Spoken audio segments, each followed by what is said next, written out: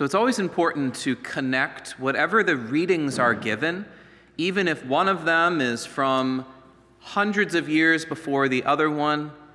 There is always, in a Jewish way of thinking, they call it stringing a necklace of pearls.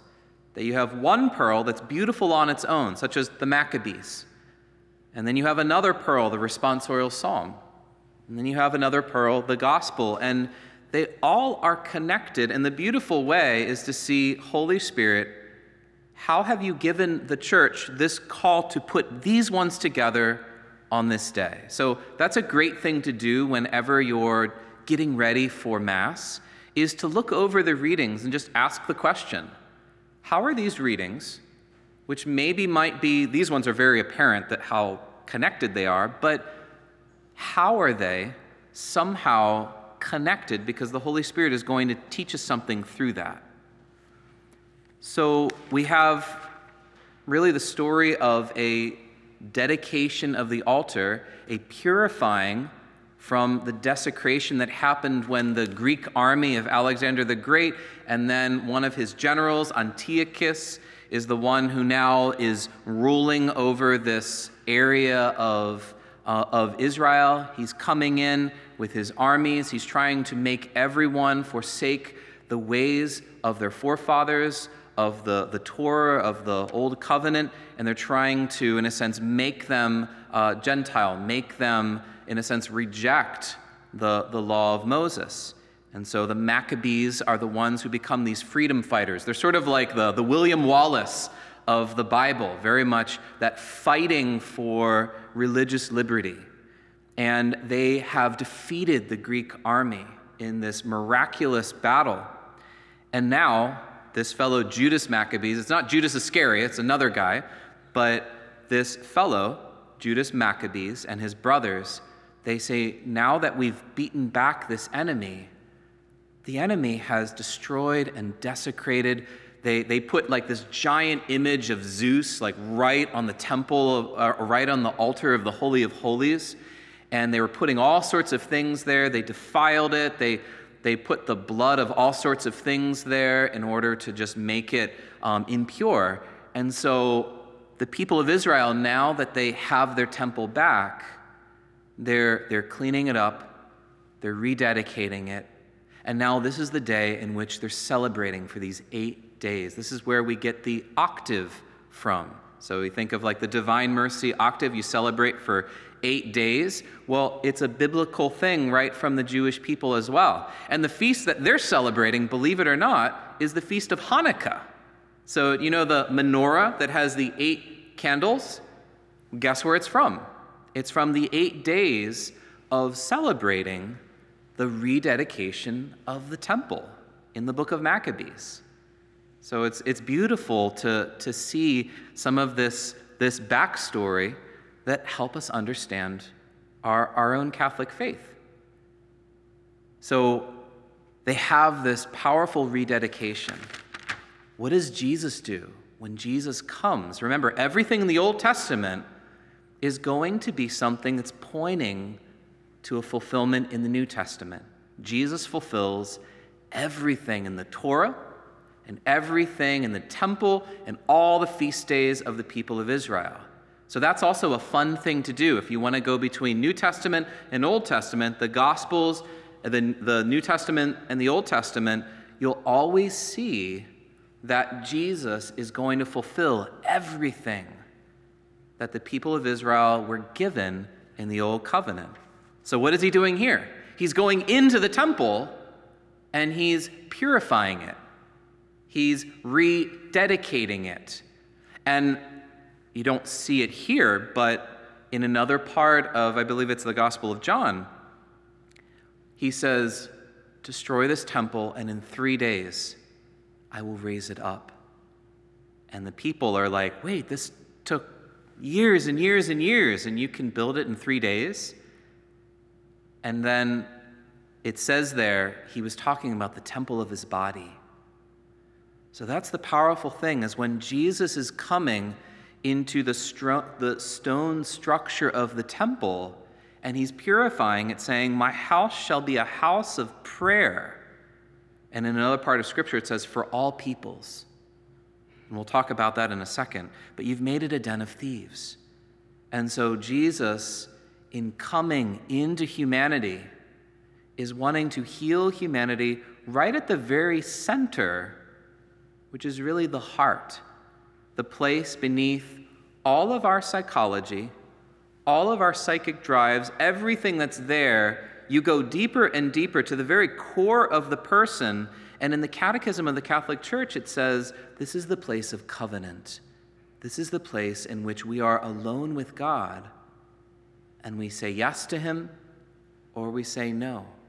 It's that deep holy of holies within each of our hearts. And even the founder of the Marians, St. Stanislaus Papczynski, his image is right over here. He has this beautiful work that he calls the Mystical Temple of God, Templum Dei Mysticum. And he says, if our body and our life is like the temple is a church, then the altar of sacrifice is right our heart. And we need to keep that holy and pure so that we can give everything back to the one who gave all for us. So let's go back now to what Jesus is doing in purifying this temple. Now, it says here, he's driving out those who are selling things. Now, if you look at the old temple, you have these different courts, and you have different people who are able to go to different parts of that area to worship. So you have the people in particular, the Jewish people, the Jewish men in particular, are in some of the core center area. But as you go out, you have the women, and then you have children, but then you have the outer court, which is the place where the God-fearing Gentiles can worship. These are Gentiles that are not part of the covenant, but they're seeking God. They're recognizing that he's the true God of the world, and they're giving their heart to the best that they can. Again, they haven't entered into the covenant, they haven't been circumcised, or they're not necessarily living some of those things, but they're doing their best. Guess where all the animals during this particular time were placed? And Jesus is driving them out. It's actually, they were put in the outer court of the Gentiles. So just imagine what that statement is saying. It was actually during a time in which the people of Israel were falling into an unhealthy kind of nationalism, saying, we are the chosen people. All of you will be kind of second-class citizens, you Gentiles there. And they started to just put all the money changers and all the animals in the very place where the Gentiles are trying to worship God. So imagine you're trying to worship God, and there's a cow that's getting in the way. There's sheep, there's rams, there's all these different things. You're trying to pray, and you're getting pushed out of the way because all the marketplace is going on. It's sending a message that you Gentiles are not really that important. So what is Jesus doing? He's going into that place, those that are left out on the peripheries, those who are the ones that the religious society is saying, you don't really matter that much. And Jesus is going right there, saying, my house shall be a house of prayer for all peoples. And he's actually quoting a part in the Old Testament that's saying, I'm going to bring all the nations. And they're not just going to be second-class citizens, but all of you will be brothers and sisters in the same family. That's what Jesus is doing right here. And so the body that is his temple is the church. And all of us here, unless we have Jewish blood ourselves, we are part of the Gentile people that maybe have been waiting in the outer court. And Jesus Christ, through his blood, goes into that area saying, you are no longer second-class citizens. Just like Paul would say, there is no distinction. All of you are children of the Father. And that's the call that we are called to as the mystical body of Christ. When we receive the Eucharist, we need to allow the Lord to go in and rid our heart and our life of all of these other things that are trying to get in the way of that deep worship from the heart. But then we're called to go out and help bring our lost brothers and sisters who maybe don't even realize that they're part of the family. Maybe they have a spiritual amnesia and they are walking around the streets and they're seeing things that remind them of something, but they don't know how to get home. And the Lord is saying, go find them. Remind them that they're your brother and sister. Remind them that they have a place home with the Father. And Jesus wants all of them home. And so, how do we live our life? Is it one that's saying, you're my family member, and I want you home with me, with our Heavenly Father? Or are we saying, Lord, I thank you that I'm not like all these other people here. They can stay out in the outer court. Are we truly having that humility and that mercy that's reaching out, saying, Jesus Christ has made a place for you? In my Father's house, there are many, many rooms. And there is a place for each person. No one is outside of God's mercy.